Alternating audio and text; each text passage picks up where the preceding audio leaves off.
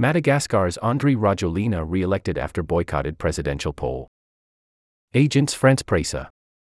10 of the dozen other candidates had refused to campaign and called on voters to shun the ballot. The president of Madagascar, Andry Rajoelina, has been re-elected in the first round of a ballot boycotted by nearly all opposition candidates, the National Election Commission said. Rajoelina won 58.95% of the votes cast in the November 16 presidential election, according to figures presented by the poll body, although the result needs to be validated by the Constitutional Court. Turnout was just over 46%, down on the previous presidential election in 2018, a dip the Election Commission blamed on an ambient political climate and manipulation of opinion in the Indian Ocean island nation. The Malagasy people have chosen the path of continuity and stability, Rajoelina said after the results were announced. Rajoelina first came to power in 2009 after a mutiny that ousted the then president, Marc Rajoelina. He then skipped the following elections only to make a winning comeback in 2018. The 11 million voters had to choose between Rajoelina and 12 other candidates. 10 of the incumbent's rivals refused to campaign and urged voters to shun the ballot, branding it a farce.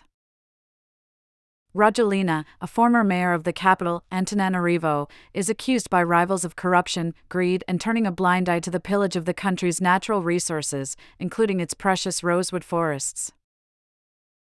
What results? What election?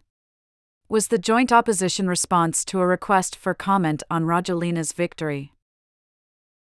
We will not recognize the results of this illegitimate election, riddled with irregularities, and we decline all responsibility for the political and social instability that could ensue, opponents said.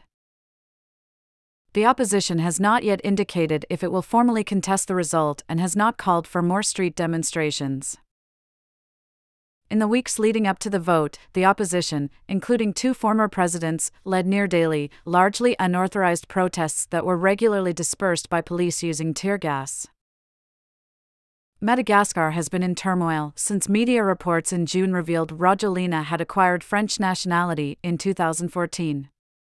Under local law, such a move means the president should have lost his Madagascan nationality, and with it, the ability to lead the country, his opponents said. Opposition candidates complained of an institutional coup in favor of the incumbent, accusing the government of working to reappoint Rajoelina. They called for the electoral process to be suspended and for the international community to intervene. 8 countries and organizations, including the US and the European Union, expressed concern about the disproportionate use of force to disperse opposition demonstrations. The opposition has denounced irregularities, including closed polling stations, a lack of ballot boxes, and the use of state resources by Rajoelina for his campaign. One of the 2 opponents who formally remained in the race, Sitni Randrianasalonieko, also spoke out about worrying anomalies, which he said raised legitimate questions about the validity of the results. Arsène Dama, the president of the Electoral Commission, said on Saturday that the election took place in regular and transparent conditions. Dama's impartiality has been questioned by the opposition.